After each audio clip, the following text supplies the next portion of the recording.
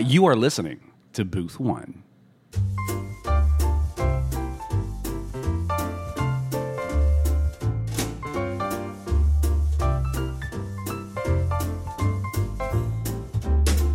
As you've heard, you're listening to Booth One. Gary Zabinski and Frank Taranjo here, your hosts with the most in lively conversation about the arts and popular culture in, dare I say, in all of America, Frank? I think you should say it. Whether it's true or not, I'm Right, going to say exactly. it. In Good. all of America. Yay. We were recently featured as guests on Rick Hogan's WGN radio program, After Hours. Did you enjoy your time on the program, Frank? Yeah, we were I on did. for a whole hour. We were, yeah. No, That was significant. Yeah, he was great. He was very into what we do, and he kept asking us questions and saying some nice things, and so it was really, really fun. You get a taste of Rick Hogan on a previous episode that we did about 3 episodes ago. He's the consummate professional. He is, and he's a Chicago legend, really. And he's done his radio show for years and years. And he made us feel so comfortable and so, well, kind of famous. Did you feel famous Yeah, a little like bit? we were special. Like he was like, I really am so glad you guys are here.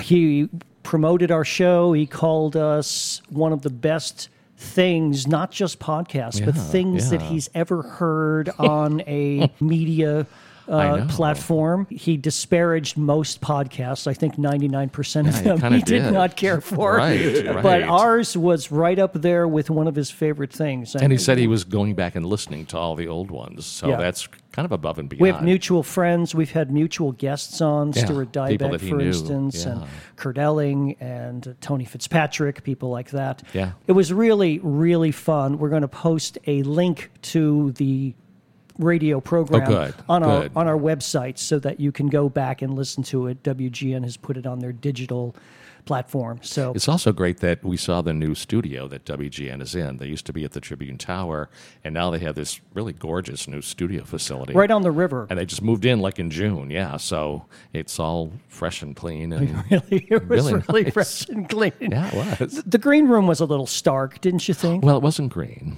To begin with, it was not green. Yeah, but that was fine. But it was a beautiful facility. It was. Well, welcome to episode 85, Frank. Yeah, congratulations. Thank you. You did do something this past week that I unfortunately could not get to, but I do want to hear your thumbnail review. Our friend Christine McHugh, which we talked about on previous episodes, had a show at the Greenhouse Theater this past week called Parents Must Be Dead. Yes, she did.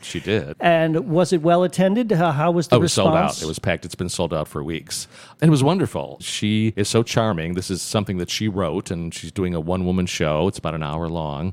And she deals with the fact that both of her parents, as well as her beloved nanny, all died within a 3-year period. And so she had to sort of deal and cope with all of that, not just the loss, but there was some caretaking involved. And this is all about how she dealt with the grief and the recovery. And somewhat about grief and recovery, although it was more exercising certain things, some difficulties. It wasn't so much how she coped with the grief. There was just different ways she reacted, and she was able to express it. And the title is kind of fun. She obviously is dealing with aging parents, and she had a friend who would go on dates. He was in his mid-50s, and so he was looking for someone around his own age. And whenever he found out that they had or were living with an aging parent, he was out, even if they were funny and charming and all the rest of it. That was a swipe left or swipe right. Which whichever, way do you go? Left or right? No. I don't know. So sometimes he wouldn't find that out until they were actually on the date. Okay. So he put in his profile, "Parents Must Be Dead." That's where she gets the title from. And along with, good personality, nice smile.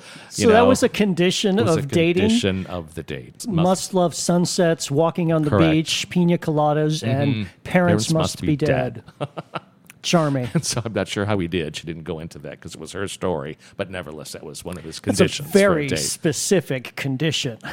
It is, and it's an odd title. So you're like, okay, what? Yeah. And then once she says that, of course, everyone laughed, and we got it then. Yeah. Well, I'm glad you enjoyed it. Is she on tour? Is she doing this in other places? She's doing it, I believe, in Bloomington this weekend. I don't know if she's doing it at Illinois Wesleyan University. Yeah, that's where you guys went and where you knew her, and actually where I knew her too. but she's doing like 3 or 4 other cities. She lives in Santa Fe, but she's doing 3, and she's done it a couple times in Santa Fe. She's doing it in some other cities. If you look up Christine McHugh, MCHUGH, and Parents Must Be Dead, remember that title, you should be able to find it. Well, hopefully it'll be Could be in coming other places, to a location near you. Yeah. Christine McHugh, congratulations. I'm glad you enjoyed the show. It was wonderful. You heard his voice at the very top of the broadcast, and you may have heard his laughter as well during the last few moments, but I want to formally introduce our guest. In the booth today is the very talented and entertaining Jerre Dye. Hey, welcome to the booth, Jerre. And entertaining, no less. Yes. Thank you so much, sir. You are talented and entertaining, am I right? Because you can't ask anybody. Because we may have to just curtail this show if you're not. Just cut it short. Get rid of him.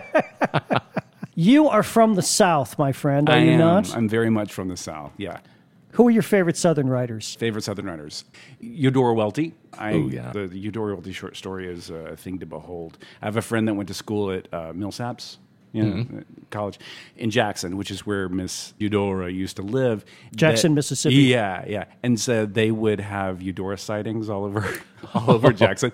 So she would always go to the Jitney Jungle grocery store across the street, and my friend Mary Vassar would always stalk her and follow her through the produce section because she said there was nothing quite as beautiful as seeing Eudora Welty thump a melon. In the Jitney Jungle. It just seemed there's to be some poetic justice to that moment.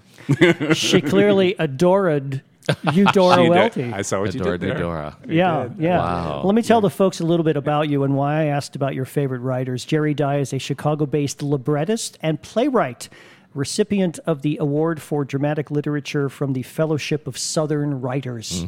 You grew up in Mississippi and spent most of your young adult life in the South in various places. Absolutely. Right? I grew up in a little town called Amory. Population, it's small. It's really small. And lovely. How small? It more was than born, 100? Oh, more than 100. All right. No, it's a metropolis. You kidding me? No, it was born. It was the first planned community in the great state of Mississippi because the railroads converged right there in Amory. So there were 2 guys, if I tell this wrong, people from Amory are going to be mad at me. But there was Mr. Amory, I believe, and Mr. Saltillo were the names, and they were going to found for the railroad. They were going to found the city together, but then they got into a fight along the way. Suddenly, all the streets started converging at weird angles because they got into a fight and started claiming their own land.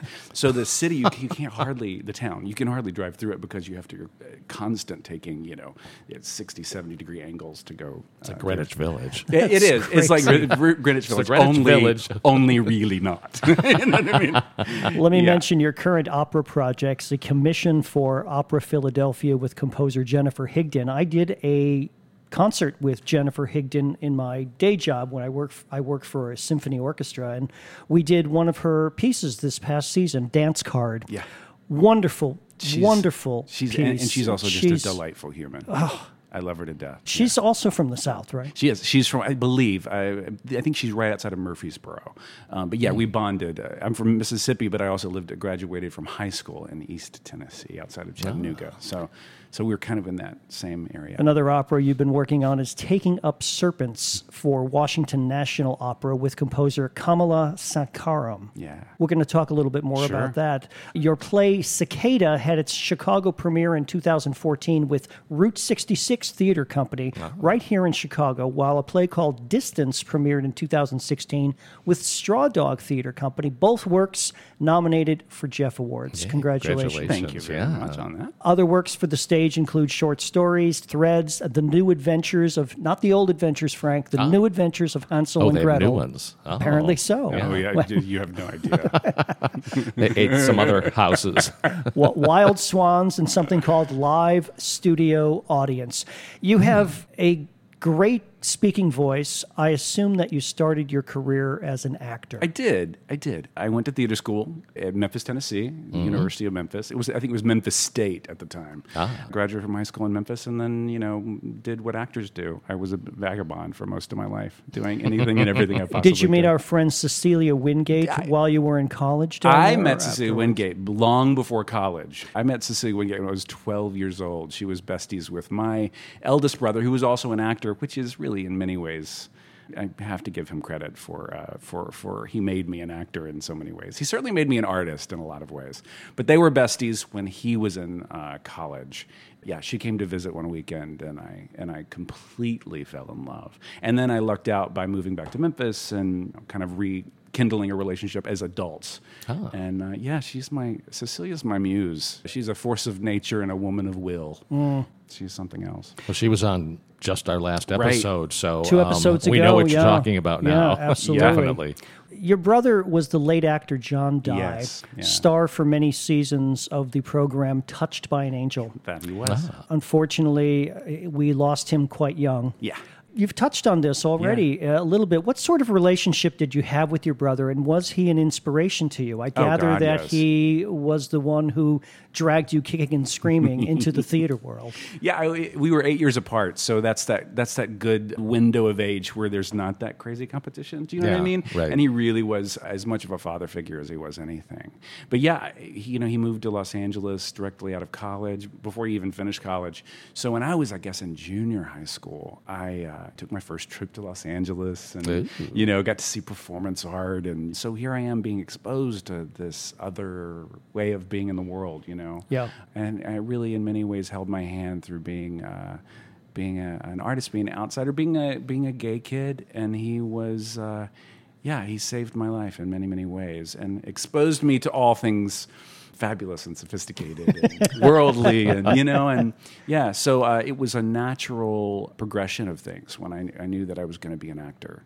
Being a kid sitting in a theater, I remember watching him direct a production of Grease at a community theater, and I was a little theater mouse watching it happen, and I was always interested in the moving parts, how the thing got constructed or built, and the interchange of personalities, and I loved that. You spent quite a lot of time out in Hollywood when you were younger trying to break into the acting profession. Yes. I wouldn't recommend it. I think that you've characterized those years as wandering in the wilderness. I was wandering in the wilderness, indeed. Well, tell us a little bit about your LA experience. You auditioned quite a lot, I take it? I did. I got there and I was young. It was usually in LA, it was right at the birth of those kind of Aaron Spelling shows, So I was always going out for some lughead or usually it was someone psychotic or off kilter. They always wanted me for some sensitive, broken human. Yeah, and I booked some gigs, and I just remember being in my 20s and not knowing who I was and not knowing the shape of me. And being in those auditions and just feeling disconnected and why am I doing this? And then I was there for 5 years. I mean, I put in some time. You did. And then I left and I went to go be a weirdo.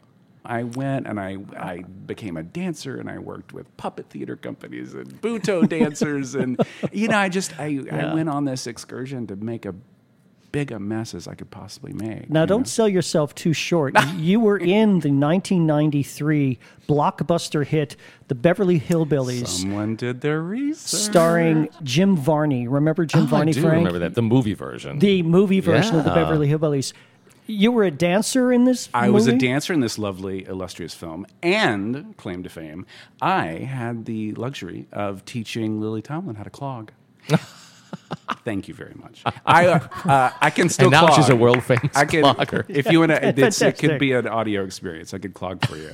I didn't know how to dance, or I didn't know how to clog, and I knew a friend of a friend who said, "Do you need your SAG card?" I said, "Yes, I absolutely do." And he said, "Can you clog?" And I did what all actors always do. Can I? Yes, I can clog. No, I could not clog. Not at all. Is this like river dance clogging, or is this more? It's more wooden shoe. Depends kind of dancing, on how isn't you it? talk to. So no, it's roots dancing, right? It's based in Irish jig kind of dancing. Yeah. So I like kind of a bit of a hodgepodge between it's like tap, only a little lower to the ground. A little more heel.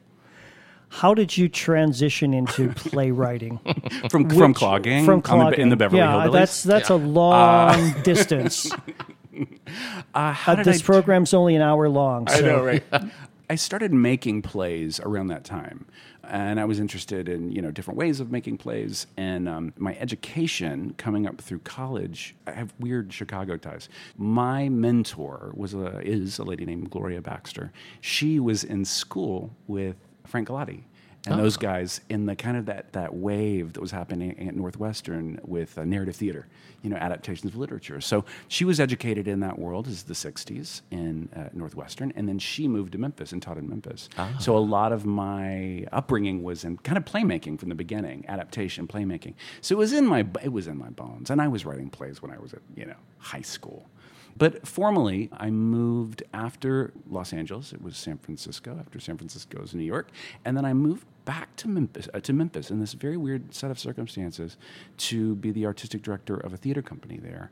It was this beautiful playground with some of my old friends, and we just made art constantly. So that's when, I think probably when Nose to the Grindstone, real writing, started happening for me. And I wrote my first series of plays. Frank, you and I are big movie fans. We are. Mm-hmm, we too. Yeah. We also like to read reviews of movies. Yes. And I love a well-written movie review as much as anybody. I particularly love a well-written movie pan. Absolutely. Dorothy Parker. Here's one that I just cannot pass up. I'll just read a couple of excerpts. This is by Jeanette Katsoulis, who's a film reviewer for the New York Times. Okay. All right, then, let's rip off the Band-Aid. Destination wedding is torture. This is her opening sentence. I'm sure you've had some bad reviews somewhere along the line. Never. That's never happened. I have no idea what you're talking about. And not just because this would-be romantic comedy is grating, cheap-looking, and a mighty drag. It also turns two seasoned, likable actors into characters you'll want to throttle long before the credits roll. Have you heard of this movie? Yeah, isn't it Winona Ryder and Keanu Reeves? It is absolutely Yeah. Winona Ryder and Keanu it. Reeves. Nothing here is as ailing as the screenplay by Victor Levin. Occasionally, subdued extras wander around to remind us there's a wedding somewhere in the vicinity, but so disconnected are they from our dueling stars that they might as well be in a different movie. They probably wish that they were. Oh, dear. I'm not going. Has it opened in Chicago yet? Do you think it will? It'll probably open because they have names, but it may close very quickly. They're sort of movie stars. Yeah, they're well, and she's had a resurgence with Stranger Things. Totally. So she's back on the, I don't know about the A list, but maybe the B plus Well, list. she's still known as a accused shoplifter. She is. She'll have to live with that. And then there's Keanu Reeves, who's as weird as anybody He is out there. So I mean, now Supposedly a really nice guy, though. I've heard he's like the nicest. I wouldn't be surprised. Really? Like insanely generous fellow. But after reading that, I kind of want to see it. I know, right?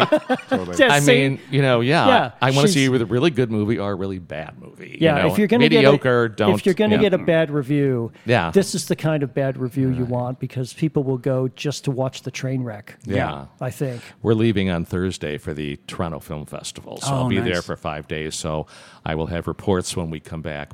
Jerry, you've been quoted as saying, "Everybody's born with a story. It's labeled on our backs. It's like a spell."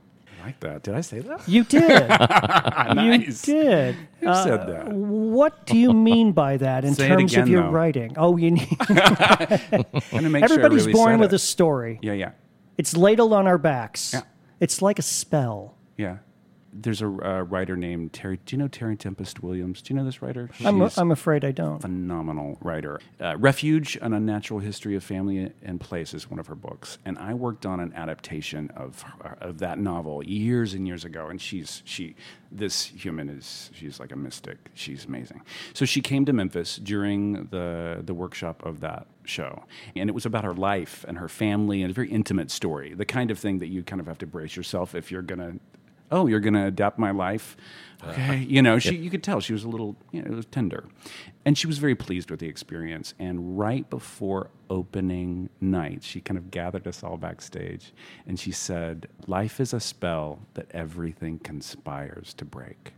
And I just think it's like a beautiful sentiment. And she said, however, because out of sheer will of all of these people, hashtag theater, all these theater people coming together in agreement, you have made the spell not break. So it probably came from that. Oh, wow. Probably, I have to give credit where credit's due. She's something else. You should totally check out her book. She's an environmentalist writer out of Salt Lake City. She hails from Salt Lake City. You write strong women's roles. Is there another Cicada? Is there another kind? I always tell people that. They'll be like, you write strong women. I'm like, I've never known a woman that is not strong. Right. It's amazing. And I grew up with them too. Is that a childhood influence? Totally. My mom chose to have children and gave up a career as a writer in a lot of ways. And I watched her as a kid, in many ways, subverting that energy and putting it in different places. Mm-hmm. And I remember thinking to myself, if she had maybe not had me, she would have been the head of a Fortune 500 company, or she would have been the head of a church, which she was a very devoutly religious woman. But of course, women were not allowed to be in the pulpit. But she did everything else. Did you have more siblings other than your brother? Yeah, there were three of us. Okay. My middle brother Jamie, he's the sportsman. In the mix. Okay. And then the eldest, so just the three of us. Okay. Yeah. You're from Mississippi I am. originally. Fellow writer, Mississippi playwright Beth Henley, whose play Crimes of the Heart won the Pulitzer Prize in 1981, has praised your lyrical voice and distinctly Southern sensibilities, proclaiming you a vibrant force in the American theater. Well, it's high praise, and coming from Beth Henley, I can see it brings a little tear to your eye. Oh, no, you have no idea how good it makes me feel. I was doing a workshop production of a play in Memphis, and a brilliant writer who was at the time, I think, the Moss Chair at University in University of Memphis. He happened to come see the show. Fantastic fiction writer. Richard Bausch is his name. Totally, you should read his work as well. Mm-hmm. He's genius. He came to see the show, and he took me aside afterwards, and he went, okay, I'm going to recommend you for this prize. And I didn't, I just kind of was like, oh, whatever. And then he sent me a little email about the prize itself. And he said, so I need some samples for you to send because I have to vet your work. And also my associates have to vet your work. We need 2 people to vet at least. And so I said, okay, where should I send it? And he said, and he sent me Beth's email address. And the floor dropped out. I was like, okay, this is real. This is real. And she was just very kind. The Fellowship of Southern Writers is a fabulous institution. And it's like a who's who of Southern writers. So I felt really, really, really honored. You've transitioned a little bit into something that I'm not very familiar with. I don't know a lot of librettists outside of the, musical theater world, and usually they're lyric writers and called book writers. But a librettist writes the book and, I guess, lyrics for opera. Correct. That's kind of a niche-y occupation, isn't it? It is. A lot of operas are taken from original source material. How did you fall into this? Yeah. New opera in the United States, it's actually really huge right now. A lot of, if you'll talk to a bunch of some opera folks that are been doing it for all of their lives, they say that this is kind of the golden age of opera in the United States. There's a lot of new work being made, mostly because opera, hallowed opera, they're in a dilemma to try to find out who this audience is now. Right? Theaters have always been a little nimble. Opera's never been terribly nimble, but they are understanding that they need new people to watch their pieces. Well, I think people have seen, Carmen, and they've seen these over and over again. And if you're an opera people fan, want them again. Yeah. They want them. They still want them, but they also would probably want to see some new things. If they really love opera itself and not just the works, that would be very exciting, I think, for an audience member. Yeah, totally. So, all the pieces that I'm working on are new works. Well, what's the process in terms of who comes up with the story? They bring you in, it sounds like. And then is it like, okay, make up some story, or here's the story and here's the music? What's the process when It's you been come different in? dances with every composer. Composers are like snowflakes. They're unique humans that, and everyone has their own process. In all of these cases, though, I would ask to write the story first. So it's always been kind of chicken before the egg. Giving first. you an idea, like it's about this woman who does Or this, not, or not. Or do you have any ideas? Great, let's go with that. wow. So it really is in many ways like having an idea for writing a play. I've been working in opera for about 6 years. So about 6 years ago, I was asked to write. Someone said, "Have you ever written opera before?" I said, "No." "Do you want to?" I said, "Yes." And it was this odd scenario where stories were sourced from interviews that I was asked to do with people that had stories around this one building in Memphis, Tennessee, an old Sears crosstown building, which was a hub for distribution for Sears, and it had been derelict for like 20 years or so. And a bunch of concerned citizens had come together and said, let's save this building. Why? So in response to that, the local opera company said, hey, maybe we would create an opera about the building. So I went in, interviewed people that worked there, had family members. You can imagine, this building was huge, so it was like almost like a tiny town. And so there were lots of stories, and then they asked 5 composers to write music for 5 basically monodramas or arias, which could be 1 person or 2 people. So basically I had grad school. I had a crash course with 5 composers writing 5 pieces at one time that were going to be performed together. And it was exhilarating in many ways, because noticing how different everyone's approach was, what the music ended up sounding like, and also sourcing material from actual humans was also, in terms of building audience around opera, was like a really cool idea. It was a cool idea. Yeah, people it was were a like, great wait, idea.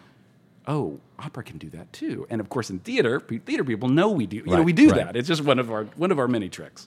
A couple of those pieces ended up having a lot of traction and acted as kind of calling card for me in many ways. And from that, I started getting commission work from Washington National Opera, the Kennedy Center, and Yeah, tell us a little bit about that project at the Kennedy Center coming up. Is it coming January. up? In January. So Yeah. you're working on it now. Yeah, January. And is this the Taking Up Serpents project? Taking Up Serpents, with Kamala Sankaram. Yeah, she's Brooklyn-based, amazing composer. We're the same kind of weirdo in a lot of ways. We were asked to pitch some ideas to their Washington National Opera has something called the American Opera Project, and they have 2 short pieces every year, like 2 little shorties and 1 kind of more full length, which is usually about 60 to 70 minutes. And we were asked to pitch a 60, 70-minute idea. In addition to growing up a boring Methodist, I also went through a period of my life as a kid growing up also evangelical. Oh, wow. So we had a dynamic shift in my family. So I grew up also in this kind of charismatic church where I would see, as you can imagine, what I could assess as a young person, the most boring people in the world, like just dull as dishwater humans. But these people would speak in tongues, and they would play tambourines, and they would fall out on the floor, and they would start interpreting, having visions, So I always say that's kind of why I do theater. My brother being one of those reasons. And then the secondary reason is because I realize that people are much more extraordinary than you think they are. And so this opera is certainly inspired by those kinds of experiences. I did not know any people. In our church, we did not handle snakes, but I always say, but I knew people who did. So this is about snake charmers and snake handlers. Yeah, It follows the life of one young lady who has received a phone call from her mother to ask her to come home to Alabama to say goodbye to your father, who has been bitten.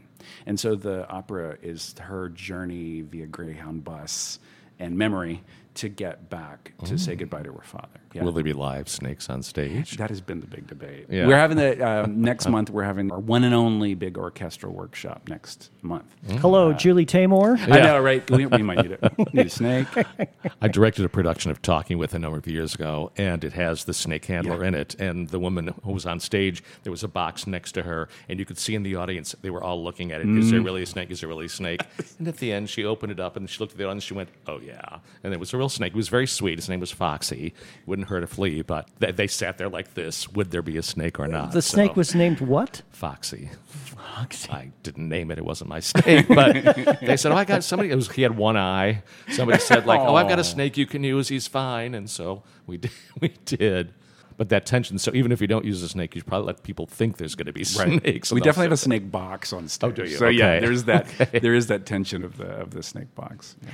We sometimes do a segment on our program called Good Times and Bum Times. I'm going to do the good times one first. It's a good week for carnivores, and no one's a bigger carnivore than I am. I know that you're not, Frank. But I'm not that carnivorian.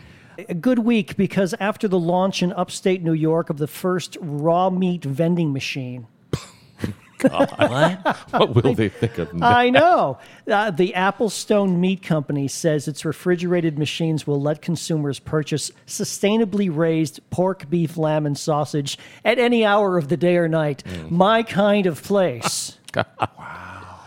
I'm watching a program called Making It, which is a reality program about craftspeople. They get craftspeople together in a big barn, and they give them projects, and every week someone is let go. It's a kind of... I binged it the other day. Did you? Oh, yeah. Oh, it's featuring Nick Offerman and Amy Poehler. It's their show. Oh. Because he's a craftsperson. He is, master woodworker. And the challenge last week was... It was crafting something with a party that had to have snacks. Oh, right, and the a snack moving some moving element. Yeah. And somebody made like an aquatic park with swimmers going through this sheet cake and Swedish fish twirling on little batons. Twirling. It's very elaborate. But every person that Nick Offerman went up to see how they were progressing, no one had any meat. And he was very upset about that. Yeah, he's a big meat eater. He said, a game snack is meat, not gummy sharks. Yeah, he was asking for prosciutto or something, or mortadella or something. Well, it was a bum week for British firefighters, and I'll tell you why, Frank. Ooh. A pet parrot stranded on a roof greeted British firefighters who came to its rescue by berating them with a burst of F-bombs. Jesse the macaw. Jesse the macaw. Goodness. Jesse's owner called emergency services after the bird escaped its cage and spent 3 days perched on a house roof in North London. To win the trust of the parrot, Jesse's owner suggested the firefighters should just tell it, "I love you, I love you, I love you." A fireman scaled a ladder and said the 3 magic words to Jesse, and Jesse squawked back, "I love you." But the bird then told the fireman to F off. And launched into a foul-mouthed tirade. She eventually flew home of her own accord. Oh, my. Nice. That's kind of goes in the good times list for me. You think that's a good time? I think that's kind of a good time. Well, I had to choose the carnivores for my good time. Oh. Jerry, let's get back to opera writing again for a moment. What would you say is the main difference between writing librettos for operas and playwriting? You've referenced some processes that you go through for both of them. What would you say is the main difference between those two types of writing? You know, the question you always, if I like first libretto reading, is always, does it sing? That's the question. Does it sing? Even in just reading it flat. Yeah, does it sing? And then, because you can operate in different modes. You can operate in this kind of heightened poetic mode, but you can also, there's a conversational mode in opera. So there's not really a ton of difference, except it's the collaboration between the composer. I think that's the thing that's been probably the most exciting aspect is, when you're a kid and you make like a Christmas ornament out of popsicle sticks and you bring it home and you go, look what I made, There is a degree of my job is to make someone smile. My job is to inspire the composer in many cases. So when I turn in a libretto, whether it's whole or in pieces and parts, they have to be able to parse out some sort of musicality in it or some sort of inspiration, a theme that they can tease out and something that they can repeat. Another project that I'm working on right now, with also as a January premiere, is with the United States Army, which is amazing.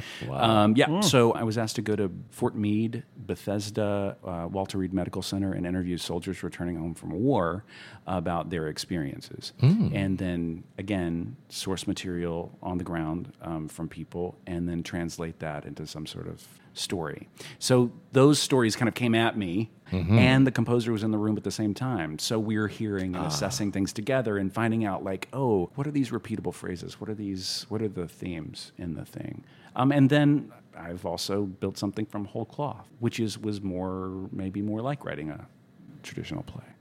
My writing tends to be a little lyrical anyway. I like that space. Well, you're Southern.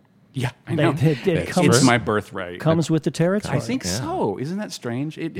I think about that a lot. And growing up in the church, and the rhythms of the church are in me. You know, that kind of church language, that role, that rhythm is in me as well. Do you find playwriting to be a bit more of a lonely occupation? Totally. More so than being a librettist, because you have both so are many... equally lonely. Really? I think. Yeah, you know, as an actor, I am so hungry to get in. I love rehearsal more than anything on the planet. Like, there's nothing more gorgeous than rehearsals. And I don't have that, you know. Barbara Harris used to say that, the late, great Barbara Harris. I was thinking about her today. She used to say that. She used to say, I don't care about the performance, because you got to go out there and do it the same way all the time. Yeah. I could rehearse forever, she said. Yeah. Absolutely. Yeah, I love the rehearsal process as an actor. It's sort of like the anti-loneliness. Writing feels like being a painter or something, you know, that feeling of being alone with your thoughts, which is, it's dangerous, I think. Yeah, really. I usually have to find, now that I've been writing full time these days, I've had to go back and find ways to shake that up. But I also think when you're working with someone who's writing the music, at least you have someone to go to, like, what do you think of this? Yeah. And they're like, yes, no, and then you kind of go back and forth, as opposed to it's just you, and then here's my finished work. You get some feedback from somebody who has stake in the outcome. Totally. I was reading an article about you, Jerry, the other day, and you describe yourself as a picture guy. And what you meant by that is that every story starts with an image. Is that still true in your libretto writing as well? Yeah. I realize people come to you with projects sometimes, or they pitch an idea. Yeah. Are you very visual that way in Very. terms of starting your writing process? Yeah, I have to have some kind of picture to hold on to typically. At least it's a starting place. You know, it may deviate, but yeah, some dynamic picture is always a jumping off place. Because I direct as well. So I kind of employ all You this. direct as well. Yeah, you know, it's art. No, but it's you know, I think All about I do is this podcast I know. and then go to work. it's survival. It's being an artist. You know, I've had to learn. Yeah. I also know how to write grants. Do you know? I also know how to change light bulbs and we mop floors and need build someone sets. who knows how to do that. But yeah, it's like that's the more you can do. survival, Yeah, right? yeah, Survival is definitely the thing. When I was a little kid, my great grandmother, whom I adored, who was mean as dirt. She was awful. She was an awful person. But her awfulness, I relished her awfulness. But she would trick me into doing housework for her by tricking me in different ways. One was she would let me rearrange her curio cabinet. Let me. I'm doing air quotes, rearrange her curio cabinet if I dusted it, right? Because you wanted to touch the things that were fragile and perfect and you can't touch. But it was like this was the window of time. And I used to arrange the objects, some of them were little figurines and whatnot, in like dramatic pictures. You know, I would create stories. It was like a shadow box. And I always say that was probably all my directorial mojo probably came from that. I know a lot of directors who do that. They have to move pieces around on a chessboard or on the actual set. You know, and get little figurines. Creating stage and pictures in the curio create cabinet. stage pictures. I in also the curio really cabinet. love actors, like a lot. Something else. Just watching people go. Yeah. We often play a little parlor game on this program called Chat Pack. It's a series of questions designed to elicit some possibly personal responses. I don't know what these questions are. They've been chosen rather at random. Wondered if you'd be game enough to play with us today, Jerry. Always game. I like this guy. I'm going to have to have him back. And we'll try to all play. Choose one of those. Now, here's the problem. I'm 47 and I don't have my readers on. Oh. Anybody want to read this for me? No. Here. Seriously? Oh, look. This is lovely. We're well equipped. I was Yes. just, hello, listeners. People handed me, there was a brigade of readers handed to me, which made me feel right at home. If you had the ability to compete in an Olympic event, which one would you choose to enter? Frank, you're already rolling your eyes. I was thinking eating, but I don't think that's an Now, the question is not whether you'd be any good, because I'm sure I would suck at pretty much all of them, but which one would you like to be? Like speed skating, I think would be fun. I would be horrible. I would fall down the first 5 seconds. But if I could, I think that would be a great one to do. Speed skating. Speed skating. I always love watching them whirl around the in thing. that oval. Yeah, or like that skiing where they come down a thing and go flying through the air. I think Ski that'd be jump. exhilarated. I would end up on my head and dead. But if I could do it, I'd like to do that. I'm definitely more of a winter. It would be a winter sport. Okay. I know that. Yeah, I mean, I am a homosexual, so figure skating just goes with there you territory, go. right? It's the outfits alone would pull me into the to the sport. Well, I'm not. But I'm going to choose figure skating as well. Yes! I'm opting into your sport. I love it. There have been one or two that weren't gay, I'm sure. At some least point. a couple, Yeah, yeah. at some point. You think? Maybe. I don't know any personally, so I can't really But tell the you. outfits always are. Yeah, which I yeah. love. Right, Yeah. regardless. Let's play another one. Yeah. Why don't you choose that again? Okay. Pick those readers out. Hopefully, it doesn't involve sports. Yeah, That's what I'm hoping for. One sports was enough. Yeah. Well, if you were to write a book, what would you choose as the topic of said book? Well, it wouldn't be my life. No one would want to read it. I love reading, if not mysteries, stories that have some sort of mysterious element to it, which keeps you curious all the way through the book. So if I was going to write one, I probably would feel most comfortable doing something like that. It would be sort of intriguing whether I figured out what the ending would be at the beginning or whether or not I would be sort of working it out like, oh, who should I have the murderer be or whatever as I was going along. But that would probably be the only thing I could even think of me doing. I've been wanting to write a book about my brother. Oh, yeah. Yeah. About John? Yeah. Just because he had an interesting life in that kind of A, B, C, D levels of fame, but he was on a show for 10 years that was Wow. really it was in everyone's living room, it was like he was the... And he had a decent part. Yeah, yeah. And then, his whole a decade of your life spent doing something. And he worked with he worked with everybody because of the way like the kind of built-in framework in terms of story about having guest stars. So he worked with Kirk Douglas and you name it. Someone came through that show at some point. And he also just had a kind of a weird and wonderful life. Yeah, so I've wanted to... I'd love to read that story. Yeah, right? Yeah, please write it. Yeah. I think The I'd write about publishers. I think I'd write about serial killers. Yeah. I'm just fascinated by that whole genre. Possibly fiction, possibly true crime. Not sure. But serial killers, not just killers. There's no judgment at this table. Or Yes, meat. right. Or meat. Meat. I'm a big fan of Joni Mitchell. There's that great Joni Mitchell line where she says, "I'm frightened by the devil, but I'm drawn to those that ain't afraid." That's like the serial killer book, right? Like that feeling of those kinds of stories just get me every time. Those true crime stories. Yeah. Yeah. I love them. Let's play one more. Okay. What is the most interesting course you have ever taken in school? On the other hand, what is the most boring course you've ever taken in school? Boring world religions. I just could not get my head around it. And I think we had a very dry professor who didn't inspire.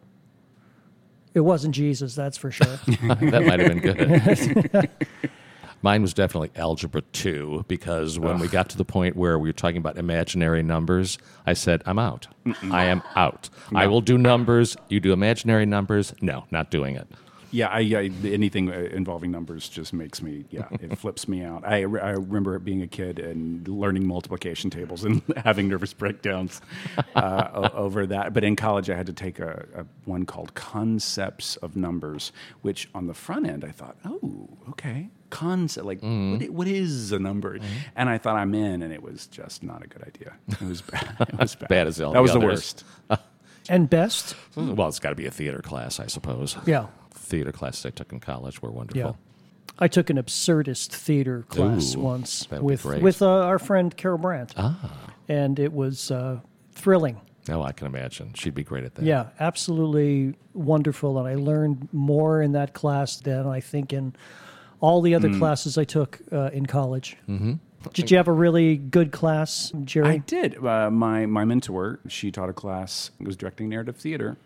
And the first thing that we had to do in class was we had to keep a dream journal, and then we had to direct one of our dreams in class. Oh. But your direction had to reflect the quality of the dream, like the texture of the dream. Oh, which nice. is, you're right. It moves your brain in different directions. Yeah, and then there was a site-specific element of it, so there were all kinds of And probably an absurd element, too, because dreams Absolutely. oftentimes go off into weird directions. Yeah. For our listeners' sake, I want to let them know that your name, Jerry, is spelled Jerre. Yes. I almost want to call you Jerre. Don't. No. Because I know you don't care for that. What an interesting name. Yeah, it is. Spelling-wise. It is just Jerry. It doesn't sound like anything. It's not anything else. So when I was a kid, I was the youngest of three. I think my mom thought I was the youngest. I was the last. And I think she wanted to make it count, I guess. She was in the hospital. I was about to be born premature. She taught Bible study. There was this young man. His real name is Jerry Pickle. That's the Pickle Funeral Parlor, just so you know. In your hometown? In Amory, Mississippi, the funeral parlor, the local funeral parlor, where every one of my family members who have passed were all interred into the ground by the Pickles. So Jerry Pickle, who was related to the Picklers, the People Picklers, I think indirectly related, but yeah. So he came to visit my mother in the hospital, and he was in high school at the time, and he was this big old hulking dude, and he came to her to console her, to make her feel better, and he said, I just want to tell you, Miss Dye, you're gonna... And he just started like crying, and it was very out of character for him, and it moved my mother so deeply that my name was going to be Andrew, which I actually think I look like an Andrew more than I look like a Jerry. There's a lot of Andrews Isn't around it funny? these It's days. true. Yeah. And also Drew Dye is a bad. It doesn't scan very well. Andrew Dye. So Drew she, at the Dye. last minute, she changed my name to Jerry. Now, Jerry, his nickname was Horsey. So I was almost... Horsey Pickles? I was named after Horsey Pickle. Oh, Pickle, singular. Horsey Pickle. Yeah. You lucked out. Even though she spelled it oddly, you lucked out. I did luck out. Horsey's not your middle name or anything. No. Like that. My middle name is Duval. Oh, that's which is cool. my mother's maiden name. It's also very southern. Duval. Well, if you're from Mississippi, it's Duval. Duval. Jerry Duval. But then she decided to change the spelling just to be a little different. I think she did. Yeah. Well, first of all, we're all Jays. My whole family: John, Jamie, Jerry, Jim. My granddad was Jack. Was her name Jay too? Your mom? My mom was Lynn. Oh. But in addition to there being she being the only L word, there was my grandmother was this fabulous. Man, she was a bizarro, amazing woman. Yeah. So she was, my grandmother was, when she was in her 30s, she was diagnosed with cancer, and this was, 20s, diagnosed with cancer, and this is in the early 40s, or mid 40s. And, that the chances of survival were not so great. Yeah. So in the middle of the night, they scooped her up and they took her to the hospital, and she had some of the first exploratory surgery, and she would tell stories about the radiation that she had that was like a big lever that you pull, just horror stories. But she came home after the surgery, and the recoup was amazing because she was literally cut stem to stern and sewn up in clamps, and she was at home. And my mother cared for her as a 5, 6, 7-year-old. Oh, my. Yeah, so like, hello, family dynamic.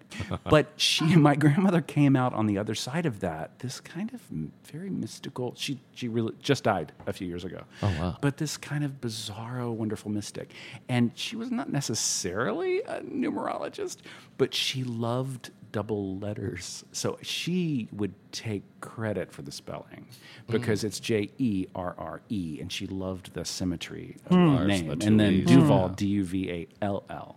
She kind of liked that whole. Duval. My mother was Lynn Marie, Lynnmaree. Oh. So yeah, so I think the it's in the actual DNA there, spelling yeah. really came from her. And the concept came from And my your mother. brothers don't have that. They have regular spelling. No. Yeah. John and Jamie. John and Jamie. They're awesome. It's not James E.E. No. Okay.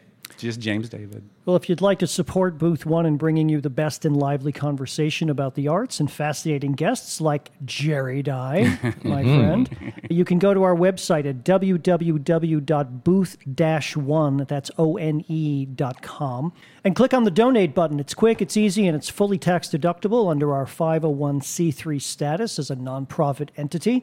Any contribution would be greatly appreciated. And I'm looking at our producer. Are we still offering the Rick Kogan signed book for a donation of $100 or more? Yes. The answer is yes, ladies and gentlemen. Frank, you're not too late. No, I've already read it. It's a fabulous book. It's a great book. Everybody Pays is the book, co-written with Maurice Posley, about a real Chicago mobland case. Hitman, yeah. Yeah, about a hitman. It's And not the about serial corruption, killers, no. but it's about hitmen and corruption, that's for sure. A contribution of $100 or more gets you a signed book from Rick Kogan of Everybody Pays. Well, Jerry, we always finish our podcasts with a segment we call The Kiss of Death. Don't get nervous. Don't get scared. It's really a celebration of someone who has recently passed, who we're going to give them It's been their a big due. week for that, too. It has Sure been a big has. week. It's Yeah. almost been impossible to choose, but I'm going back a couple of months for this one. The world's oldest person has died again. Oh, really? Okay, yeah, true. Again? Every couple of months, we lose the next one. At 117 years old, Wow. Nabi Tajima was older than modern-day Australia.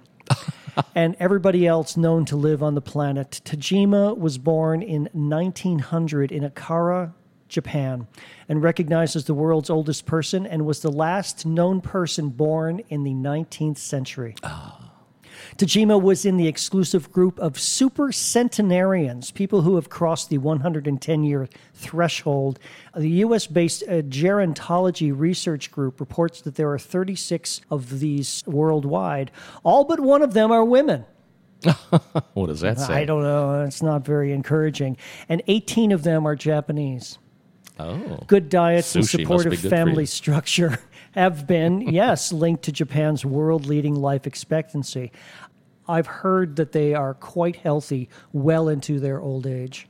Yeah, obviously, if most of them are Japanese, but I mean, there may be something in the diet, but it also could be hereditary, some kind of gene that they have, which if you're not Japanese, you don't have. I don't know. Tajima straddled the 19th, 20th, and 21st centuries and is one of the few people who could recall a time before World War I. She had 9 children and 160 descendants, including great-great-great-grandchildren. Wow. Tajima's secret to longevity? Eating delicious things and sleeping well. There you go. I'm writing that down. Yeah. Chiyo Miyako, also in Japan, has become the world's oldest person at 116 years and 355 days. She has about 5 months to reach her countrywoman's mark of 117 years and 260 days. Nabi Tajima, world's oldest person. More to come on that. Yeah, really. Yeah, there will be more. Jerre Dye, thank you for being our guest today on Thank Booth you One. for having me very much. Thank you so much. You are a true treat. Congratulations on all your success, and we wish you nothing but great things in the future, especially with your upcoming opera at the Kennedy Center. We'll keep people posted on how Please, it's all I'm very going. excited. And yeah, We'll be watching for it, absolutely. for sure. Well, visit booth-one.com. That's booth-one.com for prior episodes and more information about our program and your hosts. For Booth One, this is Gary Sabinsky And Frank Taranjo saying so long and keep listening.